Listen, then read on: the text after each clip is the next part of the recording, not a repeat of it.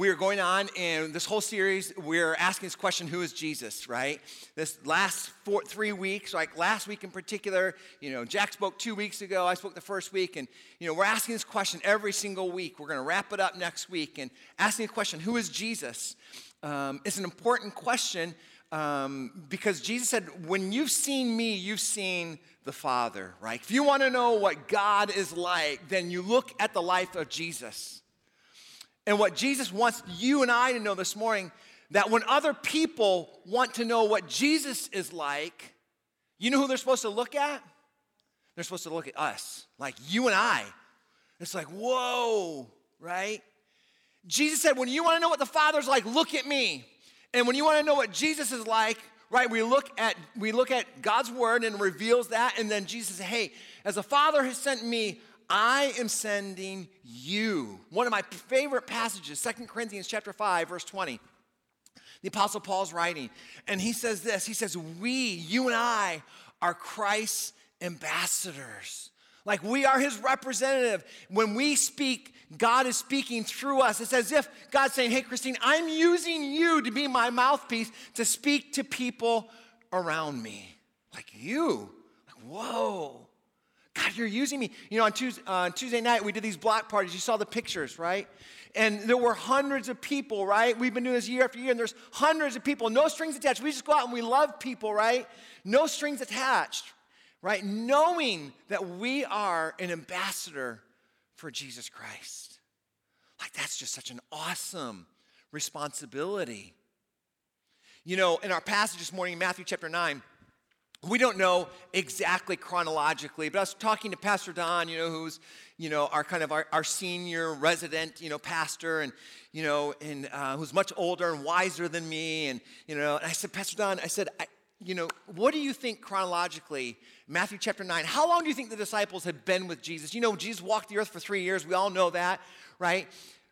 But how long, Pastor Don, do you think the disciples had been with Jesus? He said, well, we don't know for sure, but he said, my best guess would they've probably only been with Jesus for about a year to a year and a half. And that's exactly what I was thinking, probably about a year.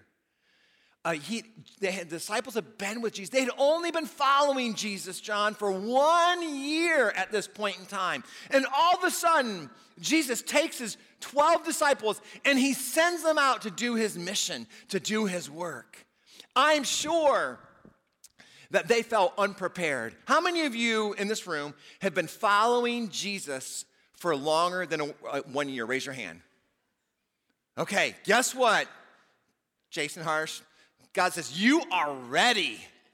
You are ready. I know you might not feel like it, JC, you might not feel like it, but you are ready to fulfill my calling, the mission that I have for your life. It's like, oh, Jesus, I haven't been. No, disciples, they only followed Jesus for a year, and he sends them on out. And God says the same thing to us. He's like, oh, Karen, you're called to be my ambassador, my representative. When they hear your voice, they should see you working in me, in you. Like they should see God's presence in your life. That's what people should see. They should see the love of Christ through us. Like, oh, I thought my purpose was to, be a mom, or I thought my purpose was to, make a lot of money, or I thought my purpose was to, fill in the blank. And Jesus is like, no, I have a much deeper, greater purpose for your life, and that's to be my hands, my feet, my voice extended to people around you, to always be looking for that opportunity to have compassion for people. This was,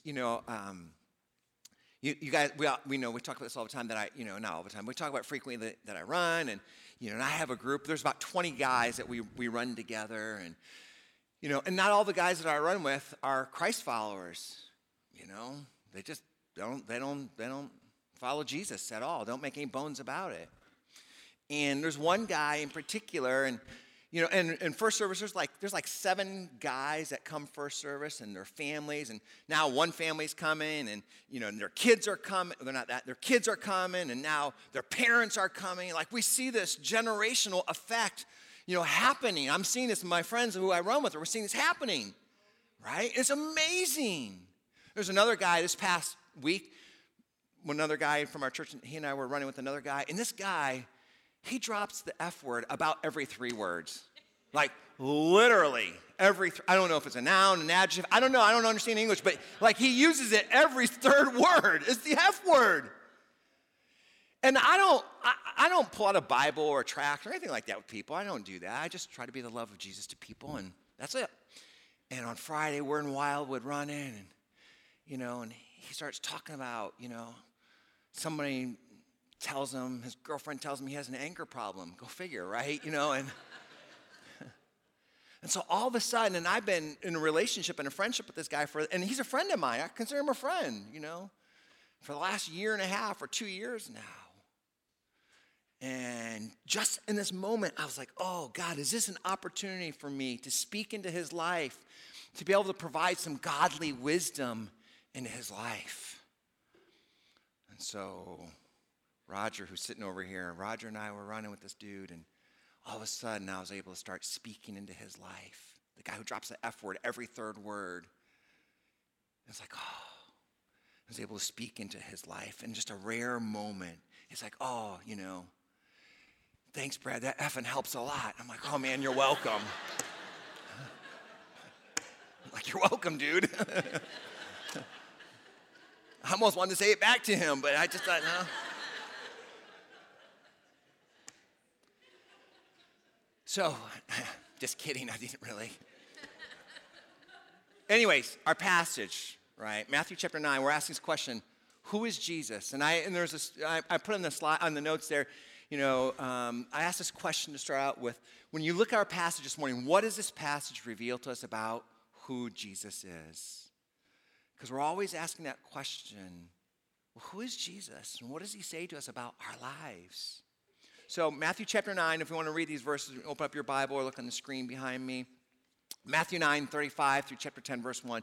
There's 7 things in the back of your Northpoint daily that you'll be able to fill in here towards the end. But I want you to listen to this passage. Jesus has probably been with the disciples only for about 1 year, maybe 1.5 years. That's it at this point in time. And it says that Jesus was traveling all throughout the area. He was going out and he was seeking out people. Last week I said one of the things that we learn about Jesus is that he knows our name. Like he knows my name. He knows your name. There's this guy named Zacchaeus, and we talked about this last week a little bit. He's up in this tree, and Jesus calls him out, and so on and so forth. At the very end of that passage, Jesus says to his disciples, my mission is to seek and save the lost. It's like, oh, that's what Jesus like. That's what I came to do. And as his followers, that's why he was out traveling throughout all the towns and the villages in the area. And he was teaching in the synagogues, the local places of worship. And he was announcing the good news about the kingdom. Yeah, he wasn't announcing, I want you to notice that, right? He wasn't announcing bad news. He wasn't, he wasn't a Debbie Downer. Now, I can't say it when my wife's not around, but right? So I don't say it around, but right? It's not like so often Christians are like, oh, I want to come and I want to tell you all this bad news. It's like, oh, who wants to be around Christians who are just filled with bad news, right? You guys are like, what? It's just like that Charlie Brown school teacher, right? Just like, no, I came to announce all this good news. That God created you, and he created you for a relationship with you. And you can be forgiven of your sins, and you can have life now and eternally. You can be healed and restored, and I've got good news for you that God loves you. Not God hates you. It says that he healed every kind of disease and illness. And when he saw these crowds, he wasn't like the disciples who saw 5,000 and said, Jesus, send them away. This is too overwhelming. It says when he saw these crowds of people, it said he had compassion on them. I've told you, I don't really know a lot of Greek, but this is the only Greek word that I can really say and remember. It's this Greek word splachnisomai, the word compassion. And it refers to your guts, your innermost part of who you are. It's just like it says that Jesus felt from the very innermost part of his being, like he hurt from them on the inside. He had compassion, and that compassion, almost every time you see Jesus do something, you see that word compassion tied to it. He didn't do it out of obligation. He did it out of love and compassion. It says he had compassion on them because they were confused. That word confused also can mean vexed. Right? Like he saw people who were confused, and how many of us see people around us that seem confused and helpless? He saw these people, they were confused and helpless, like a sheep without a shepherd. Many of us in this room know the story about the Good Samaritan, right?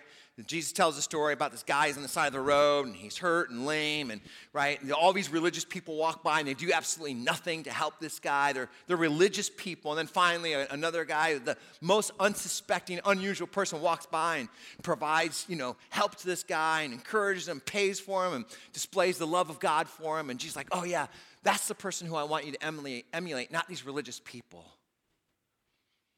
This Samaritan saw this guy and had compassion on him, so he was moved. There was a study done several years ago, and these researchers wanted to know how much the Bible was having an impact upon pastors, people going into the ministry. And so they went to a seminary, and they asked this large group of people who were going to become pastors, said, hey, listen, we want you to preach a sermon on the Good Samaritan. And we want you to prepare for it, and then we're going to meet you on campus, and we are going to evaluate your sermon. So all these guys said, okay, yeah. What they didn't know is that they were not being evaluated on their sermon on the Good Samaritan. What they were being evaluated on was how much God's word was impacting their lives. And they were supposed to be talking about this story about the Good Samaritan. And so what they did, these researchers did, is they had a building that they told them to go to, and then they put someone strategically right outside the building who was helpless and hurting and definitely needed help. And they placed him right outside the door. And so all these pastors had to walk right by this guy on the side of the road.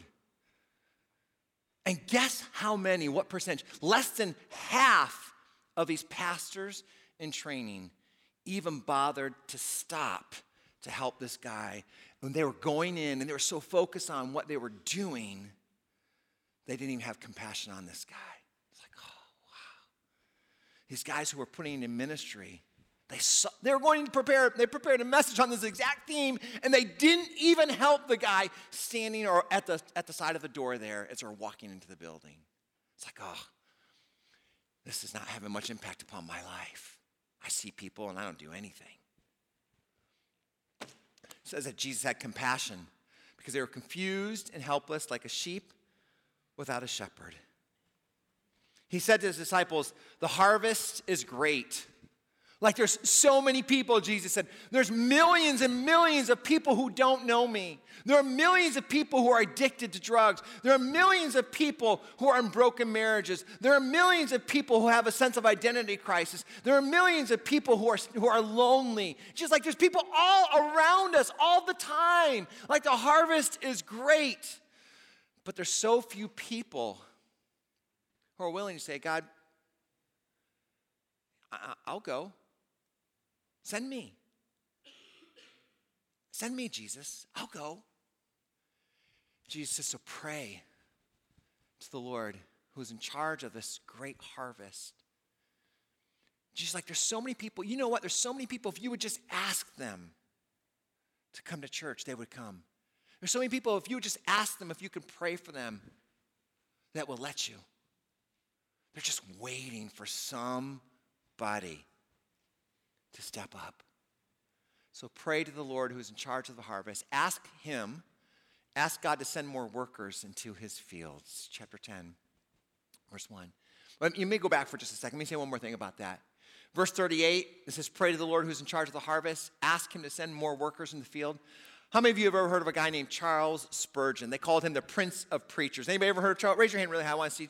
So he died when he was 58 years old. He's from England. He was like probably one of the most famous pastors, preachers ever, at least in British and American culture in the last several hundred years. Like he's been dead for a long, long time, since like 1894 or something. He was only 58 when he died. He's had great influence upon Christianity. And he said this. He said, verse 38, he said, more than any other verse in the Bible, these words haunt me day and night. Wow. Charles Spurgeon said, these words, this verse haunts me day and night. I can't stop thinking about it. The harvest is plentiful. God, would you send more workers into the field? Chapter 10 says this, Jesus called his 12 disciples together, and he gave them authority to cast out evil spirits and to heal every kind of disease and illness. Like Jesus gave them his authority, like they were doing things in his name. Now, I don't think this really happens, but you know the movies back a long time ago, you'd see a police officer running after somebody. Nick, tell me if this is true. Nick is our resident police officer. And the police officer would say, if you see somebody else running, and you know, back in the movies at least, they used to say, stop in the what? Name of the law. Like I have this authority. Do you say that still, Nick? Okay, it doesn't say that anymore. Thanks a lot, Nick. Back in the day, you know, the police officers used to say, stop, at least in the movie, stop in the name of the law. Like the law is my authority. I can tell you to stop because I have the law behind me, right? I represent the law. And Jesus said, no, I want you guys to go out, and I want you to cast out evil spirits, and I want you to heal every kind of disease and illness. Like you're going out as my representative, and you have my authority. So like, I pray for somebody, and I don't pray in my own authority, but I pray for somebody. It's like God listens to me because I'm praying in the authority of Jesus. It's in Jesus' name. It's like the authority behind my words. It's not me. It's Jesus behind me. You guys don't get that? Like that's what he's telling the disciples to do.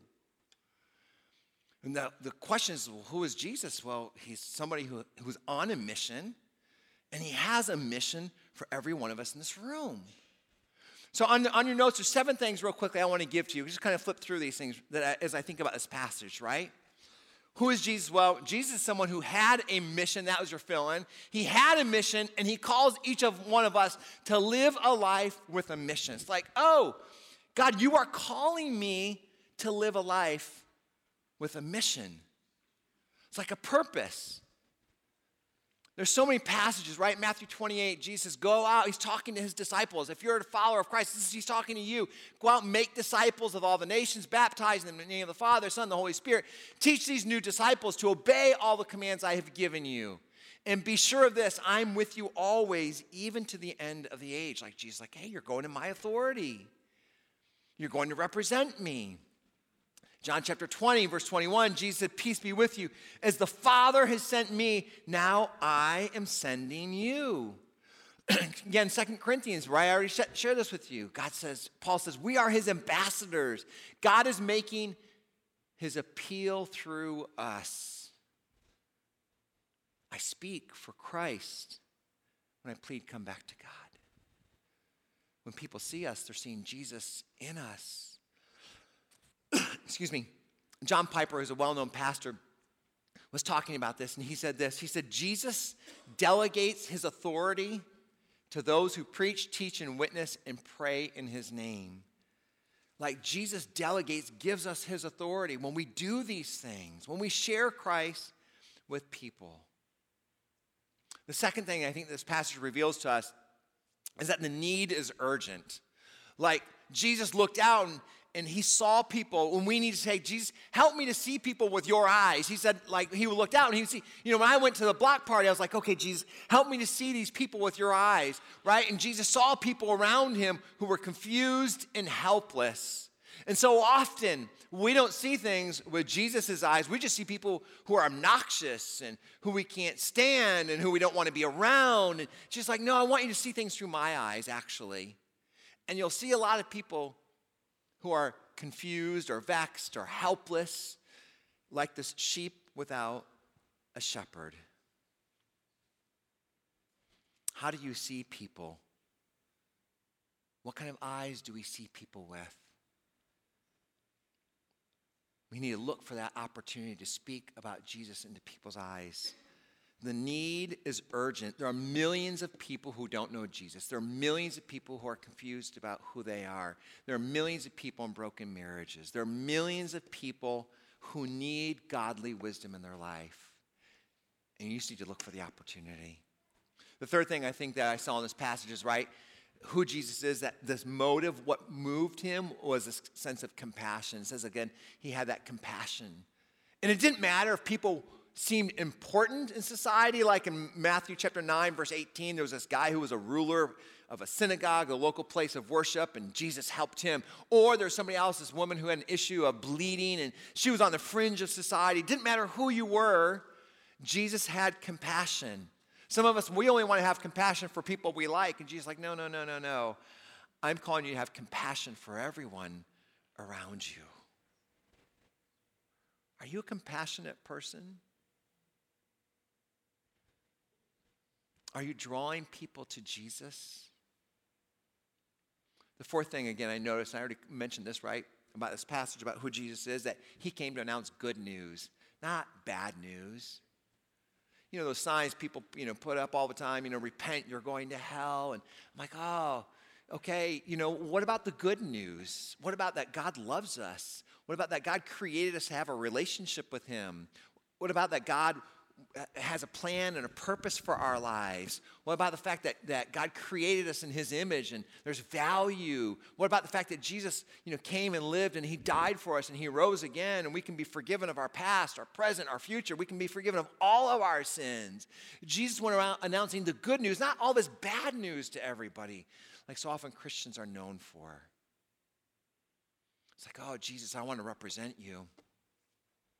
And I want to share the good news with people. I want to share the good news with people. The fifth thing I noticed about this passage, is that the power is real. It's like, oh, there's power. We're reading a book as a staff right now. Part of how I disciple and lead our staff is we always are reading a book.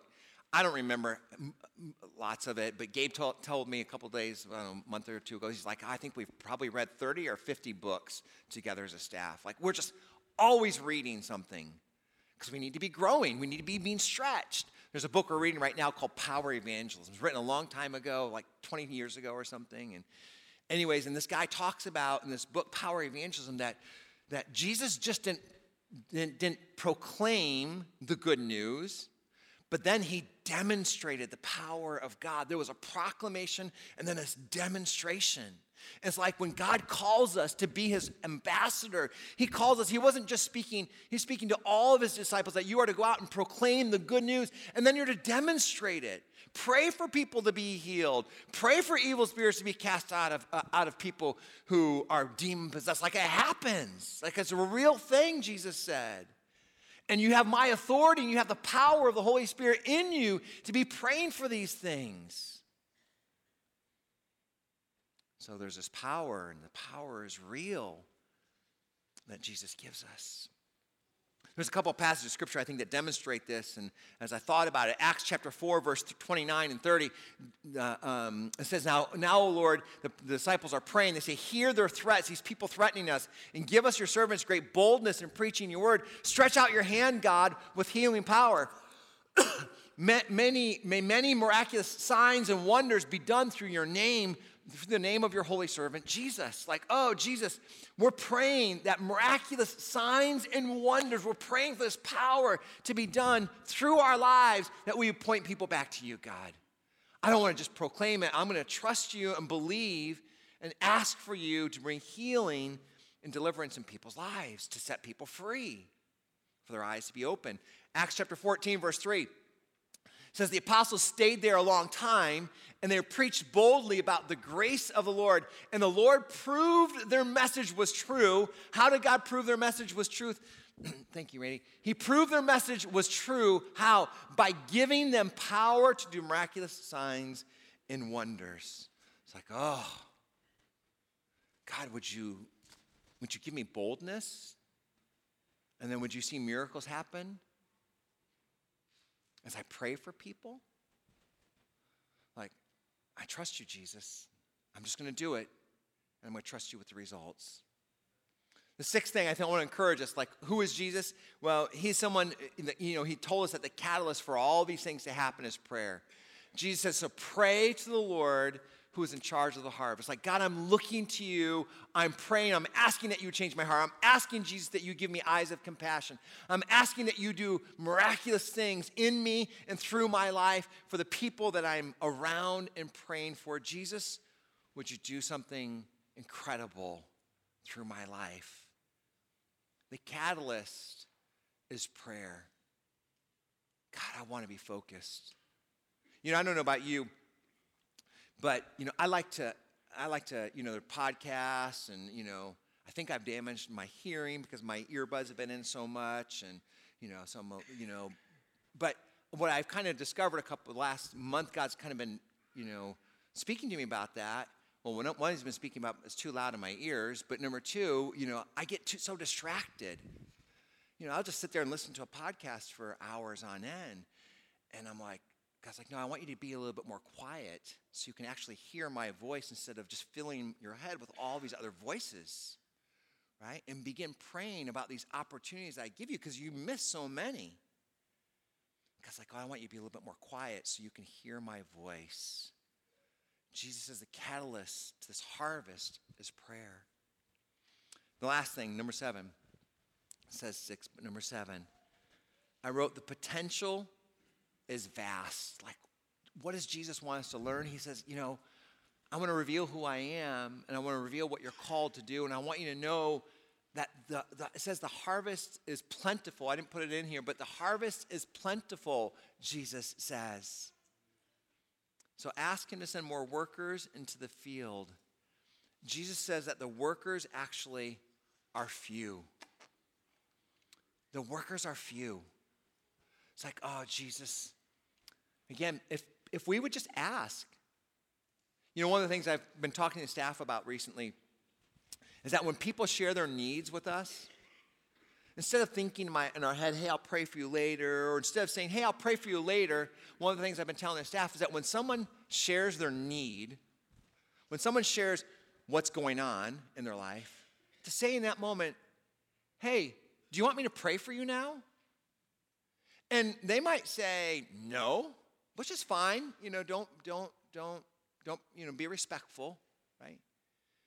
But when they share their need, just say, hey, do you want me to pray for you now? Because you're being the presence of Christ to that person in that moment. And you might be shocked and surprised how many people, when they share something going on in their life, maybe it feels like they're gossiping, maybe it feels like they're complaining, whatever, right? Maybe it feels overwhelming for you to just pause in that moment and recognize that you are being sent to the harvest field and just say, hey, God, I know the disciples were only with you for a year. I've been serving you for a long, long time, way longer than that. In this moment, I'm going to stop and say, do you want me to pray for you? And you'll be shocked at how many people will say, yeah, would you pray for me? And God is giving you an opportunity to be his presence in that moment. Who is Jesus? Jesus is one who had a mission. And he has a mission for you and I also. Will you be the one that says, God, send me, use me? I want to be a worker in the harvest field.